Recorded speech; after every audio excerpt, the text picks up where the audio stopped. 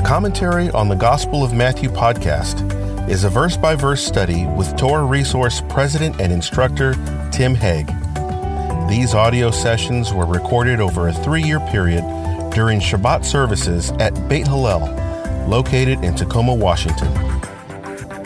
All right, we're on chapter 5. We made it through another chapter of... that means we only have how many left? Only 23? Okay, so we've got a few chapters left, not to worry. Okay, let's read part of Matthew chapter 5. When Yeshua saw the crowds, he went up on the mountain, and after he sat down, his disciples came to him. He opened his mouth and began to teach them, saying, "Blessed are the poor in spirit, for theirs is the kingdom of heaven. Blessed are those who mourn, for they shall be comforted. Blessed are the gentle, for they shall inherit the earth. Blessed are those who hunger and thirst for righteousness, for they shall be satisfied. Blessed are the merciful, for they shall receive mercy. Blessed are the pure in heart, for they shall see God. Blessed are the peacemakers, for they shall be called sons of God. Blessed are those who have been persecuted for the sake of righteousness, for theirs is the kingdom of heaven. Blessed are you when people insult you and persecute you and falsely say all kinds of evil against you because of me. Rejoice and be glad, for your reward in heaven is great, for in the same way they persecuted the prophets who were before you." That's pretty familiar territory for some of us, but it's the first time in the book of Matthew that we hear the words of Yeshua directly from Yeshua. And in fact, the first word that Matthew records is blessed. Blessed are the poor in spirit. So he starts with an ashrei, and that's familiar to us if we're used to doing the prayers out of the prayer book, because there are numbers of the Psalms and numbers of the prayers that begin with ashrei. Now, once again, we have this tangled web of the synoptic gospels. Where exactly does this fit? How many of you have been on the mountain or the slope where they say this occurred, the traditional slope? Yeah? I don't think that's maybe where it occurred. I don't know exactly, but we'll see. So, actually, verses 1 and 2 of our chapter fit more closely with the previous context, but they do help introduce the so-called Sermon on the Mount. Mark has no parallel to this pericope, but Luke does. Thus, this represents some reliance on common material used by Matthew and Luke, but not by Mark. You understand what I mean by that? I mean, here, Matthew and Luke seem to have some of the same, they're saying some of the same things, not exact.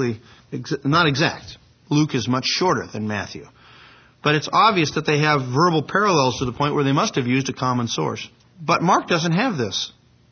So they didn't copy Mark. So what common source did they use? You understand what I'm saying? Okay, so that's what the scholars call Q. Some source that is unknown to us that apparently circulated early that the gospel writers used to one extent or another. Because when you have verbal agreement between two authors that didn't know each other, you have to think that they must have had a common source. The question is, what do we do with the accusation by some that the apostolic scriptures can't be trusted or relied upon as inspired because of these kinds of differences? Well, we can show the same differences in the Tanakh. Which one are you going to take, Kings or Chronicles? They don't match up. Even in some cases, there are certain things in the Torah that are said in Leviticus which seem to be countered by slightly different verbiage in Deuteronomy, and so forth and so on. So my first response is, just because we have what appear to be differences doesn't mean that it's not inspired. And in fact, the rabbis go to great lengths in the Midrashim to show that what appear to be conflicts are in fact not conflicts at all. They do this also amongst the sages. If an early sage, one of the Amorim, seems to be contradicted by a later sage, one of the Tannaitic sages, that can't be. Okay? I mean, that's not allowed. So they go to great lengths to show how really they're not contradicting, they're really talking about two different things, or, So I think the same thing should be, the same privilege should be offered to the apostolic scriptures as well. And I talk about that a bit here. I didn't spend a whole lot of time discussing this, but I know it becomes an issue, and it will continue to be an issue as we go through the book of Matthew, that there are things that don't seem to match up between Matthew and Mark and Luke, and sometimes John. And so how do we resolve those? And I think there are some answers that we can give that help us. All right. In Luke's account, Yeshua has ascended a mountain and prayed through the night. In the morning, he called his disciples to him and chose 12 of them whom he designates as his apostles, his shlachim, those sent ones. After choosing the 12, he comes down from the mountain with the 12 to a level place. And thus Luke's account is often referred to as the Sermon on the Plain, as opposed to the Sermon on the Mount, where a large crowd of his disciples were gathered, as well as a great throng of people from all Judea, Jerusalem, and the coastal region of Tyre and Sidon, according to Luke. They had come to hear him teach and to be healed from their diseases and set free from unclean spirits. That's the picture that Luke gives.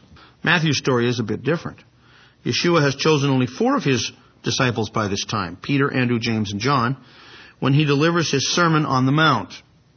There is nothing said about us having chosen all 12 of his disciples after praying through the night, and Matthew has Yeshua ascending the mountain, while Luke has him descending to a level place where the crowds await him. And by the way, Matthew doesn't choose the rest of his disciples until chapter 10 in his gospel.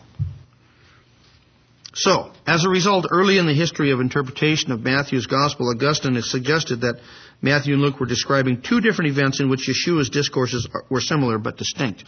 Is that possible? Yes, that is possible.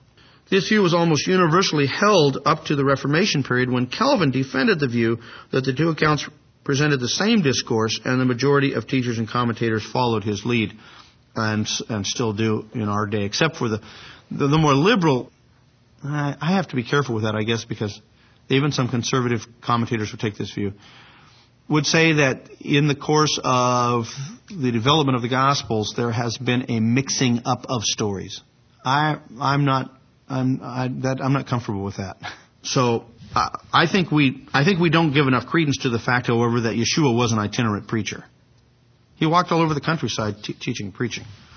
And any of us who have done any amount of teaching know that we use the same illustrations, we use the same stories, we use the same kinds of things from one place to another, and they're not necessarily always exactly the same.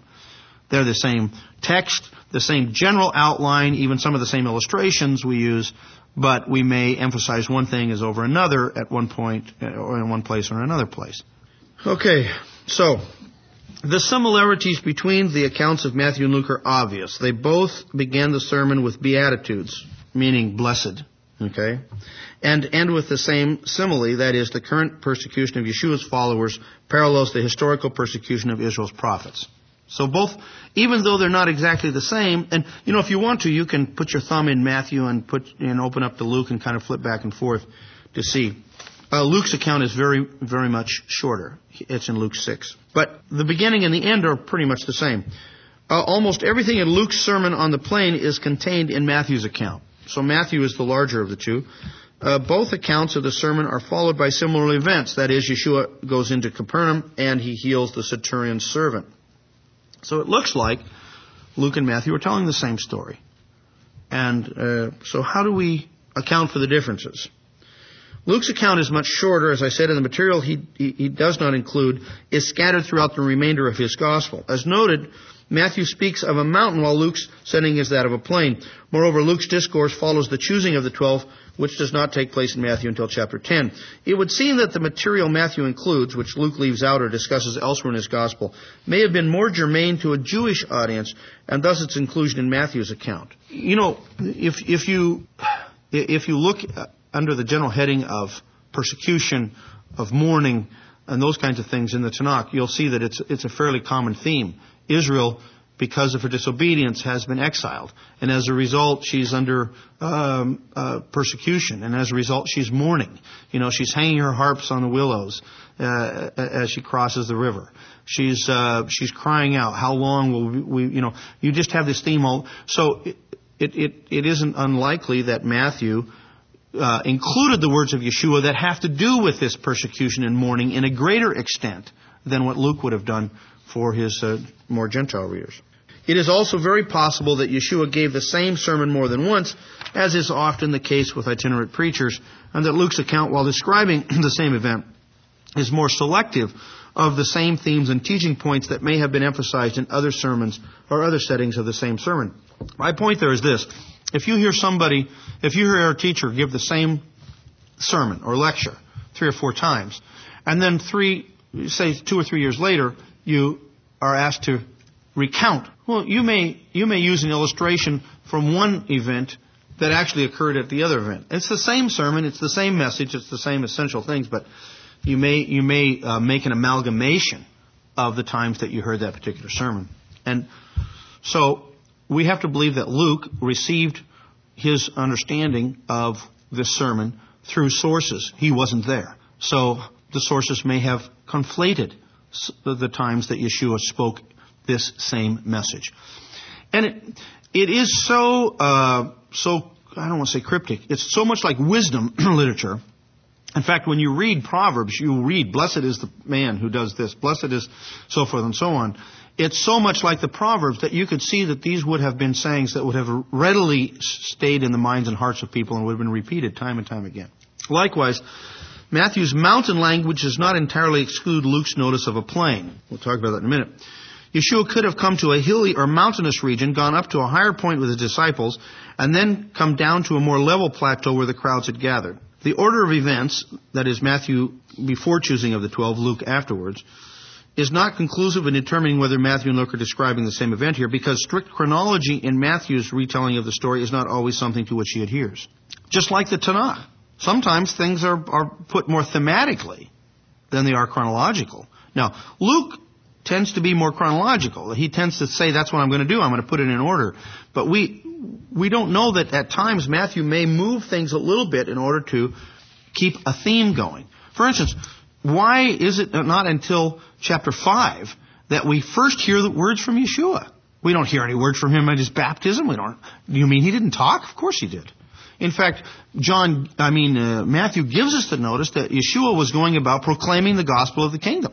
But Matthew does not give us any words directly from him until we come to this chapter. Why? He has a purpose for that. He has a thematic purpose for that. We'll talk about it in a minute. Yeah. Well, yeah. Okay. We hear those words, but he's not. We don't hear him talking directly to us. That's what I'm saying.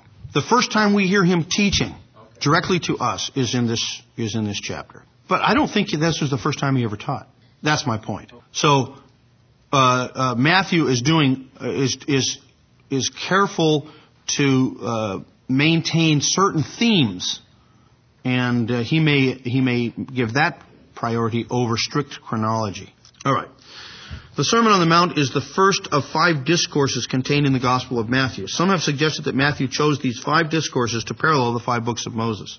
I don't find any good. It would really be neat if each of these in order matched Genesis, Exodus, Leviticus, Numbers, and Deuteronomy, but they don't. But it is interesting that he weaves his gospel around 5 major discourses, and he kind of starts each discourse the same way and ends it the same way, at least in some similarities. So we have the Sermon on the Mount. We have his sending the disciples out on their mission, and the whole idea of giving up one's life. Parables of the kingdom in chapter 13. And then the discourse about kingdom authority and binding on earth and what's bound on earth will be bound in heaven and so forth. And then we have the so-called Olivet Discourse where the victory of the kingdom of heaven is talked about, and prophetically the coming of the kingdom is made sure. So in kind of this is the skeleton around which Matthew weaves his gospel. Okay, so our opening verse says, when Yeshua saw the crowds, he went up on the mountain, and after he sat down, his disciples came to him. These are the crowds that were mentioned earlier in chapter 4, and indicates that the Master's popularity had grown. The people were seeking him for his teaching and his power to heal and overcome demonic powers. The common posture of a teacher in the synagogal community was that of sitting, and thus Yeshua assumes this position as the teacher to whom the masses had come. In fact, students would oftentimes stand. Older students would stand, and the teacher would sit. This changed, actually. After the death of Gamliel, according to the Talmud, students began to sit rather than stand. And I think the sages saw this as a lowering of respect. There wasn't the same respect for teachers after the destruction of the temple that there was before. Of course, the rabbis take a total opposite view of evolution. Evolution has as its primary point, as time goes along, you get better and better and better. You start out with this massive, this glob of whatever, and it becomes more and more organized. It becomes more and more intelligent, right? You start out with unintelligent life, and you eventually get intelligent life, and you get more and more and more intelligent as you go. It's just no wonder that people adhere to this whole idea of evolution, think that their parents and their grandparents, what do they have to tell me? I'm the new generation that has better than the former generation. We've evolved into more technology. The rabbis say just the opposite. The further you get away from the garden, the dumber you get. Each generation loses rather than gains because they're further away from the source. And so it's not uncommon to see in the rabbinic literature that when the temple went away, knowledge was dispersed. And it was harder and harder to know. And as each generation, and this is why there's such an emphasis upon going back to the earlier, to Moshe and to the sages and so forth, and to learn the wisdom that they have, because without them we would be lost, is the way a rabbinic view would take it. So, he said, we need not necessarily understand the term disciple to be speaking particularly of the 12, since Matthew does not have the choosing of the 12 until later. Disciple here may at times denote those who simply were following Yeshua and accepting his teaching. In this case, disciple may be a subgroup of the larger crowds. So when he says he called his disciples to him, it may have been those who were particularly those who had committed themselves to him. But at this point, in Matthew at least, it's not the 12. It's 4 of the 12, but others as well. It may be that many were coming to hear his teaching and see his miraculous works, but some of them were genuinely his disciples. These are the ones who gather around him as he sits to teach. The notice that he went up on the mountain may be variously understood. The Greek term could just as well mean the mountainous region. You see, the Greek has the article. He went up on the mountain. And some commentators say he went up on Mount Sinai. Now, come on. Others say that he went up on a mountain that was well known in the region. But the same phrase could be used of a mountainous region. In other words, he went up on the mountain, the mountains near the Galilee, and that's probably what is meant. He retreated to the hill country west of the Kinneret. Moreover, the term Luke utilizes, level place, is only found here in Luke, and should not be understood as akin to the American prairie, but as a flat place among rough, rocky, or hilly terrain. The picture that emerges is one of Yeshua entering the hill country, then finding and going up on a mountain to pray, whatever. He did that. That was not uncommon. And then as the crowds gathered, he came back to a place that would accommodate them. So, Matthew has him ascending. Luke has him descending. Okay, both are true. He went up, then he came back down to a level place where the crowds could sit and listen to his teaching. Many commentators have noted the parallel to Moses in the phrase, he went up on the mountain. For instance, Allison Davies in their commentary collate similar phrases in the Tanakh, and note that the majority of these are found in the Torah and with direct reference to Moshe. Generally, those who emphasize the parallel to Moses do so in order to suggest that Matthew is presenting Yeshua as the new Moses, who comes with a new law to replace the Mosaic legislation. Of course, this viewpoint is based upon a similar interpretation of the sermon itself.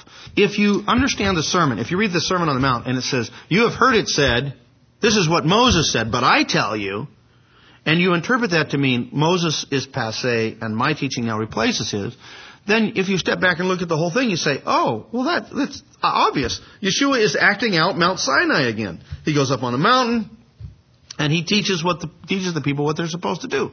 Just like Moses went up on the mountain, and he came back down and said, this is what God wants you to do.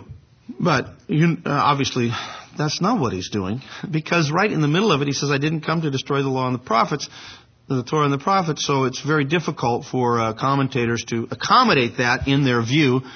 And you will discover this all the way through current commentaries on Matthew, and that is that the Christian view is that Yeshua is the new Moses, and he brings a new law, and in doing so, he displaces the old Moses and replaces the old law. That's very, very common in terms of how Matthew is understood. However, had Matthew intended for us to see a parallel between Yeshua's ascending the hill country and Moses' ascent to the top of Mount Sinai, it seems that he would have made more explicit allusions to the Sinai pericope. In fact, there are none. Rather, if there is a parallel to Moses, it is that Yeshua intends to bring the people to a correct understanding of the Torah and its proper application in light of the kingdom of heaven, not to replace it with something new. I like the idea that he's mimicking Moses.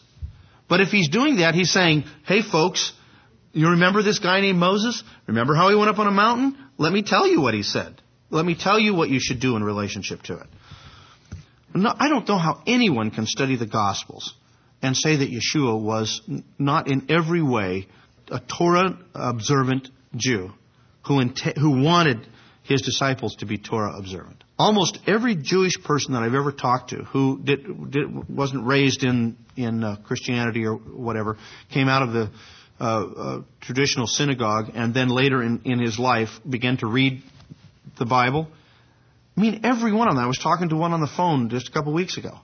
And he just called me up out of the blue, got my number off the website and said, got to talk to you. You know, I'm a doctor. He said, raised Orthodox, and just last year I came to faith in Jesus. I said, wow, that's great. He said, then I found out there's Messianic synagogues. He said, I'm just beside myself. This is great. So I began to talk to him. And I said, so tell me, explain to me, give me the joy of hearing your experience. And he said, I started reading the New Testament because I'd never read it before. And I started with Matthew. And he said it was the most Jewish book I ever read. He said, I was always told that Jesus hated the law and hated the Jews. And he said, everywhere he sounds like one of the rabbis. So it's just the people who are coming to Matthew from a non-rabbinic perspective that read it with these jaundiced eyes as being against the Torah. And I've heard that not only from this fellow, but from numbers of other. I mean, even Dr. Fluser said that the first time he read the Gospels, he said it was just Jewish through and through. And so I think we need commentaries on all the books of the Bible written from, particularly the apostolic writings. We need, on every book in the apostolic writings, we need a solid commentary written from a messianic or from a messianic perspective, looking at it from first century Judaism as best we know. So I don't think he went up on the mountain as a replacement for Moses. If anything, he went up on the mountain to lead us back to understanding Moses as he was supposed to be understood. He opened his mouth and began to teach them, saying, to open one's mouth is a Hebraic way of noting a solemn discourse or a proclamation particularly germane to the events at hand. Only Matthew retains this Semitic expression. The other gospel writers don't. It's the Hebrew way of saying he started teaching. The opening of the sermon has become known as the Beatitudes, based upon the repeated word blessed, makarios in the Greek, which reflects the Hebrew ashrei. This mode of speech is repeatedly found in the Psalms and Proverbs and is common in the rabbinic literature as well. We'll talk about what that means here when we get to the verse itself. It is instructive to note how Matthew has structured his gospel up to this point. Before Yeshua ever teaches or gives his commands, he is known to the reader as the one who fulfills prophecy, as the son of David and the son of God. And through the words of Yochanan HaMatbil, John the Baptist, as the promised Messiah who would, quote, baptize with the Holy Spirit and fire. He is presented as the Son of God and lauded as the one in whom the Father is pleased. It is only after we are well aware of the status of Yeshua of Nazareth that we then hear his own words speaking to us. This accords with the rabbinic teaching that one must acknowledge the sovereignty of God before one is able to submit to his commandments. Why in the world would you listen to his words here on the Sermon on the Mount unless you had you already had understood who he was? The rabbis, in one case he says, Rabbi Yehoshua ben Choras, why does the passage of Shema precede the reciting? Okay, let me explain this because I've just broken into a context. This is in Brachot. And Brachot is dealing with what orders, in this case, what order do we say the prayers in when we get together in synagogue? Which one do we start with? What goes next? What goes next? What goes next? And then, of course, the question is why? Who put them in this order? And so the question is, why do we say the Shema before we say the passage that says, and it will come to pass if you hearken to these commandments? And the answer is given so that one may first accept upon himself the yoke of the kingdom of heaven, and afterwards may accept the yoke of the commandments. In other words, when you say, Shema Yisrael Adonai Eloheinu Adonai Echad, Hear, O Israel, the Lord is our God, the Lord is the only one. We are confessing that the God of Abraham, Isaac, and Jacob is our God. Once we have confessed that to be true, now we're ready to hear, and it will come to pass if you hearken to my commandments. When you've committed yourself to Him as God, then you're ready to hear His commandments and do them. The same thing is true, I think, which is why Matthew puts the direct teaching of Yeshua to us off until this point. He has carefully shown us His pedigree. He's carefully shown us how He fulfills prophecy. He's carefully shown us the very words of the Father as related to this one when He comes up out of the water of his mikveh. So now we know who this is. This is our Master. This is our teacher. This is Rabbeinu, our Rabbi. This is who it is. Now, we're very intent upon hearing His each and every word. What does it mean? What is it? How are we to follow it? And, the Beatitudes are sobering. While at the same time they are wonderful, but they're sobering. He doesn't start out by telling us which order to put the prayers in. He doesn't start out by enumerating the laws of purities. He doesn't start out by explaining to us the 39 midot of the Sabbath. These were the things that captured the activity and the mind of most of the rabbis of his time. If we take the Mishnah, for instance, as an example, over 60% of the laws laid out in the Mishnah pertain to Sabbath and purities. This is where they were spending all of their energy and time. Not all, but a good deal of it. He doesn't even mention it here. Well, only slightly. Which tells us what his teaching, what direction his teaching was taking. He was speaking to the heart, first and foremost. And he wasn't alone in that. There were other sages who agreed that one's heart was the all-important reality from which all of these other mitzvot would flow. Thus, Matthew follows the same pattern. Before Yeshua utters a word of direct teaching to us, or begins his teaching, we have come to understand who he is, and having accepted him as the Messiah, are enabled to hear and submit to his words. This teaching is one of the 218 audio sessions found in the 5-volume teaching series titled A Commentary on the Gospel of Matthew by Tim Hegg from Torah Resource. This product is the fruit of over 3 years of studying and teaching through the Gospel of Matthew, verse by verse, and from a messianic perspective. The 5-volume set is available in softcover book or digitally as PDF files. To order your copy today, visit TorahResource.com.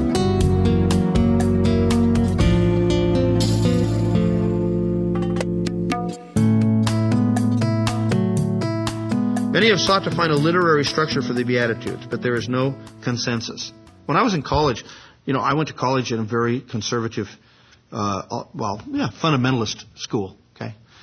And it was quite dispensational. You know what I mean by that. So everyone taught that all of this material is not for us. This part of Matthew is not for us. This was given to Israel.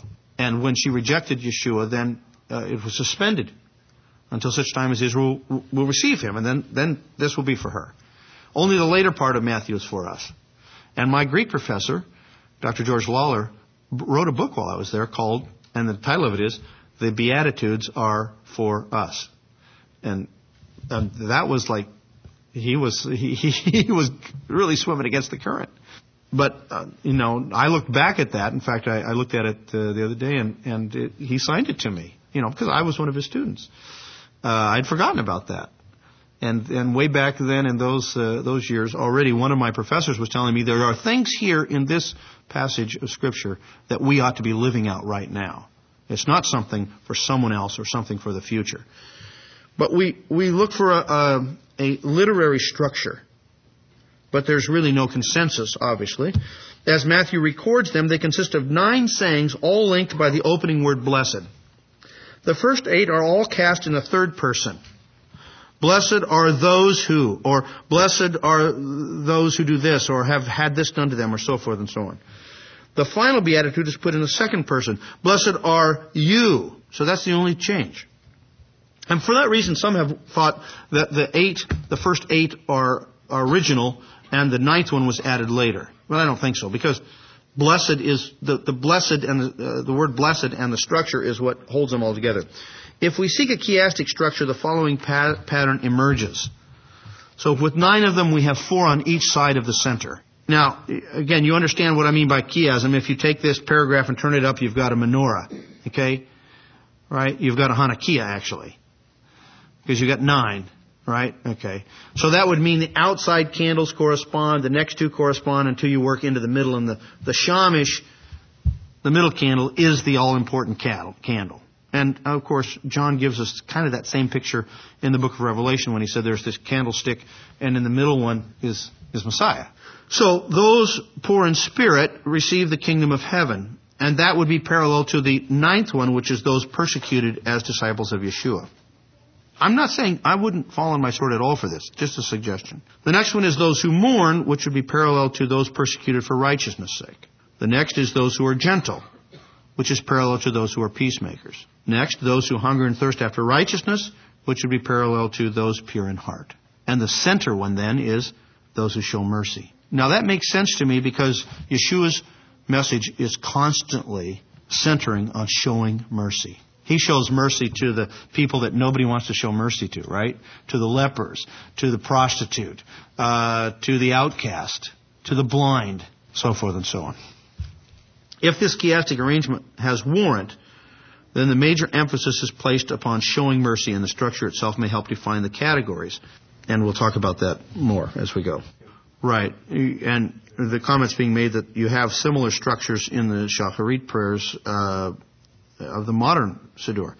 You have the Baruch She'amar, blessed is the one who said, and it goes blessed, blessed, blessed, blessed all the way down. You have the same thing in the prayers, blessings of the morning, for the morning. So you're right. It's a very common rabbinic structure. So from the structure, we may suggest that all of these categories flow from the fountain of showing mercy. And this accords with the overall emphasis of our Master's teaching and example, in which the showing of mercy takes a preeminent position. Do you think that showing mercy is one of the more difficult things we do in our life? It is for me. I think Yeshua saw that as an essential failure amongst his colleagues. And we have the feeling that there were other rabbis who did also. If you study the rabbinic literature, there are always rabbis who are talking about the need to show mercy. But part of it is just the general way of Torah. Torah is demanding. And the only way that you can maintain a Torah is to set yourself to real discipline. If you don't have discipline, you can't keep Torah. You have to prepare. You have to guard the commandments. You have to guard the mitzvot. Guarding them means getting ready for them in advance. You can't just be sloppy and keep Torah. In fact, the rabbis even say that someone who dresses in tattered clothes is as though he isn't aware of the presence of the Almighty. Because the rabbis saw that somebody who was undisciplined in one area of their life was going to be undisciplined in another area of their life. And you have to be disciplined to keep Torah. So from this life of discipline comes a kind of buck up attitude, right? When someone else is undisciplined, we have a tendency to say, hey, get your act together, right? Well, that's okay. I mean, Yeshua did that, right? Would you say that he was showing mercy in Matthew 23? Woe to you, scribes and Pharisees, you snakes, you know. I don't think he wasn't showing mercy. That may not be an example of mercy per se. It's more of an example of exhortation. But I don't think that means he was not being merciful at that point. What I'm saying is that being forthright with those who need to be rebuked does not mean that you're less than merciful. On the other hand, we have to constantly remind ourselves that there are those who are not down the road as far as we are in terms of practicing these things and doing these things. And it's fairly easy to be judgmental and not to have a heart of mercy. So I think to put mercy at the middle of these Beatitudes is probably on the right path, even if I can't be certain that this is the way Matthew had structured it by way of literary structure. All right. Blessed are the poor in spirit, for theirs is the kingdom of heaven. The first thing we need to talk about is this word blessed. The two terms used in the Tanakh for blessing are Ashrei, the one that would be represented here, and Baruch. In the Tanakh, our Greek word in our text is always used to translate Ashrei, and no other term.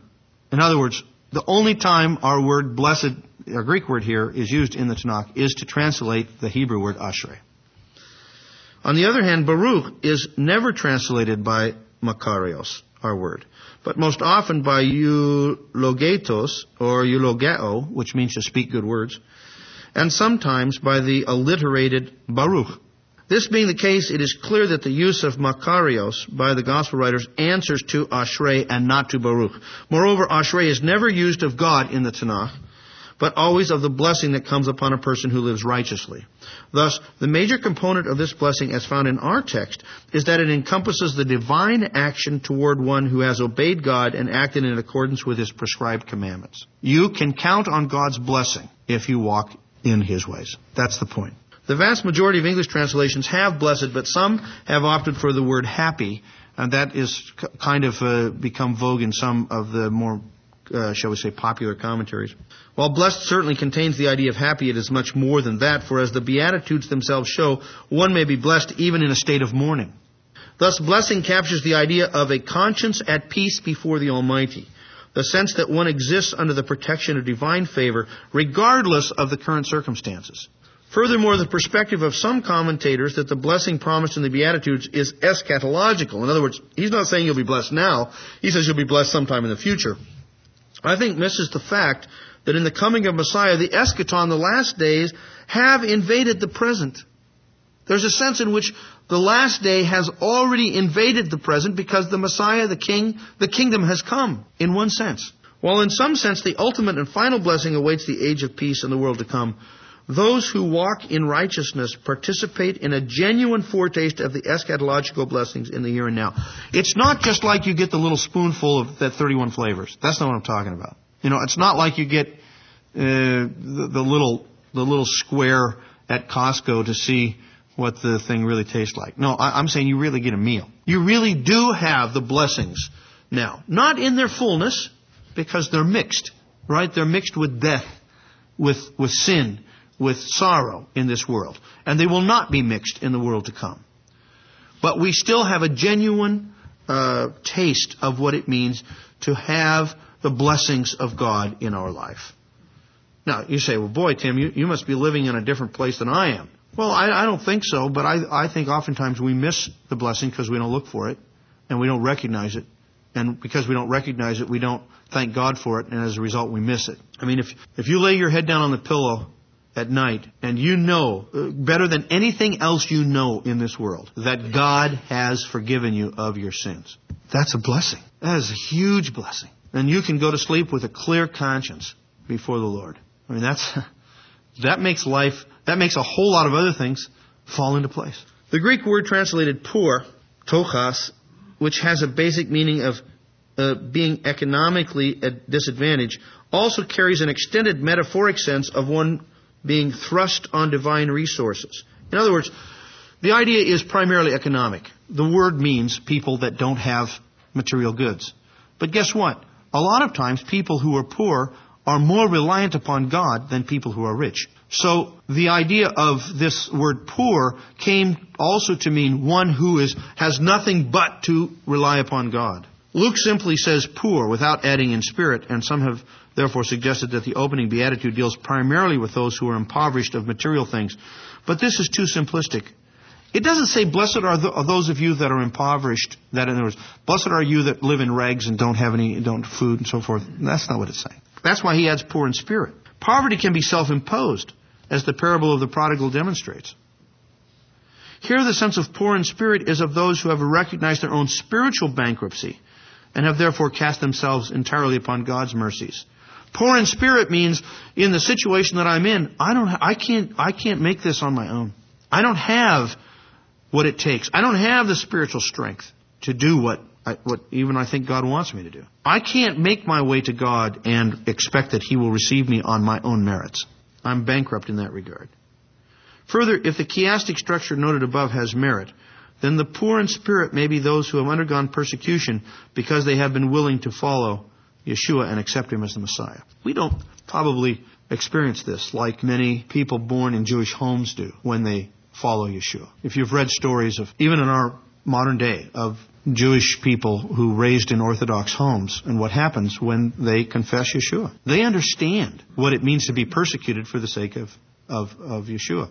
And the Messianic Jewish people in Israel understand that.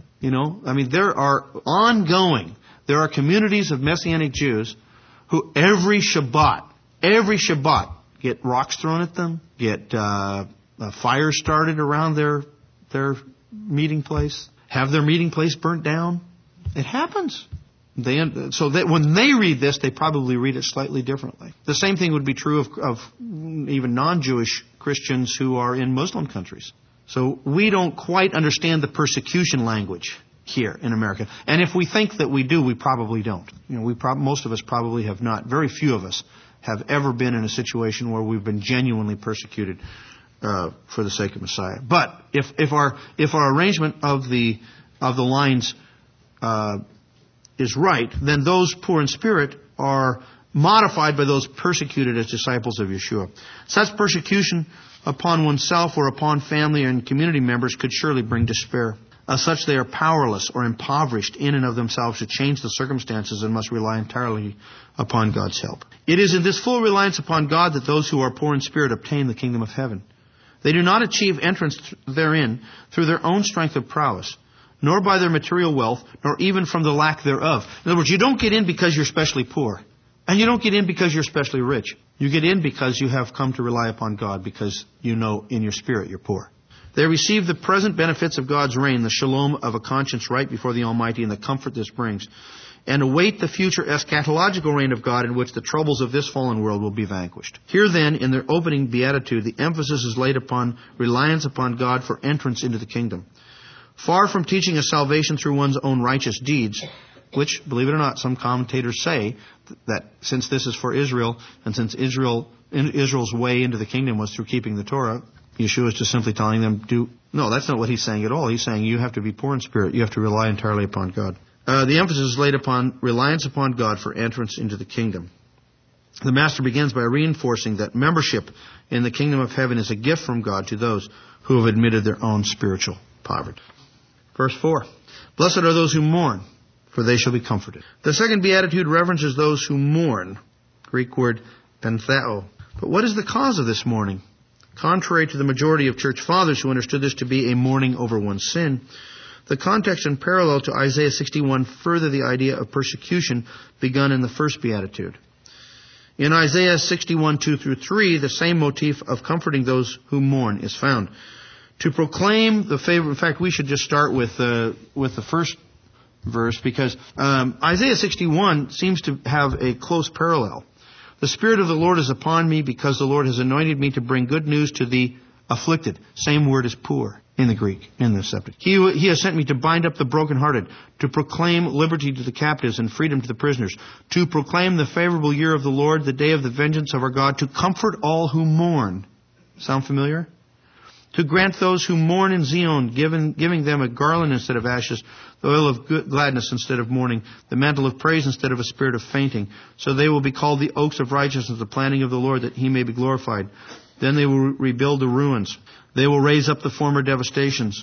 They will repair the ruined cities, the desolations of many generations. Strangers will stand and pasture your flocks. Foreigners will be your farmers and your vine dressers. But you will be called the priests of the Lord. You will be spoken of as ministers of our God. You will eat the wealth of the nations, and in their riches you will boast. Instead of your shame, you will have a double portion. Instead of humiliation, they will shout for joy over your portion. Therefore, they will possess a double portion in their land. Everlasting joy will be theirs. For I, the Lord, love justice. I hate robbery and the burnt offering, and I will faithfully give them their recompense and make an everlasting covenant with them. Then their offspring will be known among the nations, and their descendants in the midst of the peoples. All who see them will recognize them, because they are the offspring whom the Lord has blessed. I will rejoice greatly in the Lord. My soul will exult in my God, for he has clothed me with garments of salvation. He has wrapped me with a robe of righteousness. As a bridegroom decks himself with a garland, and as a bride adorns herself with jewels. For as the earth brings forth its sprouts, and as a garden causes the things sown in it to spring up, so the Lord God will cause righteousness and praise to spring up before all the nations. I see the repeating of mourning, of joy, of righteousness, and the general sense of blessing. I think there's a lot of parallels to Isaiah 61 in the Beatitudes. So, in this passage, Israel is oppressed by her enemies, her evil captors. Her cities are ruined, and her people know shame and dishonor. In some, God's own are on the bottom, the wicked on the top. So mourning is heard because the righteous suffer, because the wicked prosper, because God has not yet acted to reverse the situation.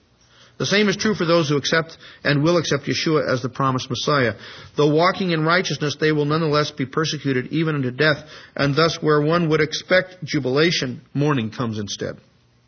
But the promise of our Master is that in the midst of mourning, comfort will come. He says, "Comfort, O comfort my people, says your God. Speak kindly to Jerusalem and call out to her that her warfare has ended, that her iniquity has been removed, that she has received of the Lord's hand double for all her sins." These words of the Master are not then an encouragement to mourn in order to receive the blessing. You know, the monastic movement in the Middle Ages understood some of these verses, I think, entirely incorrectly. That, you know, if you deprive yourself and if you are always in a state of mourning, you'll have more blessing than if you smile. So you walk around with a hood over your head and your hands behind your back looking at the ground, and you hope that this is going to bring you piety and blessing. That's not what this means. The mourning comes as a result of evil perpetrated upon God's people. The blessing comes from God, whose sovereign design will inevitably validate the righteous and punish the wicked. The persecution of God's people will give way to comfort in the kingdom. So the mourning comes because there really is something to mourn about. It is interesting that following the destruction of the temple, some of the sages called for a life of mourning, though they recognized this could not be sustained by the masses. There were those who refrained from eating meat or drinking wine as a sign of mourning. Likewise, the sages taught that those who mourn in Zion will be privileged to rejoice in her future glory. Quote, "Whoever mourns for Zion will be privileged to behold her joy, as it says, 'Rejoice with you, Jerusalem.'" Though the destruction of the temple awaited the time following our Master's earthly ministry, the temple service had been besmirched by the self-serving desires of the priesthood. We know this because Yeshua, at least once, maybe twice, cleared the riffraff off the Temple Mount. It may be, therefore, that the mourning envisioned in our text is not only in regard to the persecution that Yeshua's followers would endure, but also in regard to the spiritual decline of the nation. You know, it says of Lot that he vexed his righteous soul every day. Well, it could be that there was a sense of mourning also for the former glory of the temple, which now had begun to wane even before it was destroyed. The blessing promised upon those who mourn is that they would be comforted. The agent of the passive verb, "Blessed are those who mourn, for they shall be comforted." It's passive. The agent of the passive verb is obviously God himself, who through his Messiah would bring about the promised comfort for Israel. Indeed, the Babylonian Talmud, the Bavli, may contain an early reference to the name of Messiah being Comforter. Now, you have to understand, what is going on here by the rabbinical schools is that each rabbinical school revered its headmaster to such an extent that they did plays on verses to say that whatever the name of their headmaster was, that was the name of the Messiah. Okay? So, take that for what it's worth. Here's a passage from Sanhedrin 98a. Rav said the world was created only on David's account. Shmuel said on Moses' account. Rabbi Yochanan said for the sake of the Messiah. What is the Messiah's name? The school of Rabbi Shiloh said his name is Shiloh. You see how the school of Shiloh? Shiloh, for it is written, until Shiloh come. Genesis 49:10. The school of Rabbi Yanai said his name is Yinon, for it is written, his name shall endure forever. Ere the sun was, his name is Yinon. The school of Rabbi Chanina maintained, his name is Chanina, for it is written, where I will not give you Chanina. And that's a play on the word. Others say his name is Menachem, the son of Hezekiah, for it is written, because the Comforter, which is in the Hebrew Menachem, that would relieve my soul, is far away. The rabbi said his name is the leper scholar. As it is written, surely he has borne our griefs and carried our sorrows, yet we did esteem him as a leper, smitten of God and afflicted. That's a play on the word, because when it says, surely he has borne our griefs, it's the word for sickness. He has borne our sicknesses. That last one, of course, is the only one that is not related to a given rabbinic school. And that's Isaiah 53. So, and whenever you have in the Talmud, or particularly in the Talmud, when it says the rabbis say, this is called a breitah. This is an early saying which was well known but was originally left out of the Talmud and then added. So it could be very early that Isaiah 53 was applied to Yeshua, contrary to Rashi and some of the later rabbis. So, the word of our Master then is given to encourage all those who mourn, because He is the Comforter, right? And He even tells His disciples, look, I'm not going to leave you comfortless. When I go, I will send another Comforter, meaning what? He is the Comforter. So blessed are those who mourn, for they shall be comforted. Who will comfort them? Yeshua Himself will comfort them. He is the shepherd of Israel. He gives encouragement to all those who mourn, who experience the pain of this fallen world, but who likewise have given themselves over to the merciful hand of God. It is His promise that for those who entrust themselves to Him, He will bring comfort where mourning once existed. And such comfort is assured in that the King has come, and the victory is therefore certain.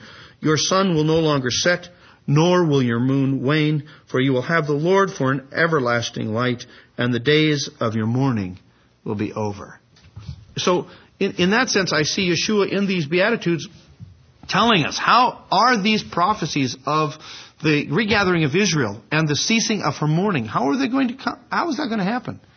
He's saying that that's what I've come for. That's what I've planned to do.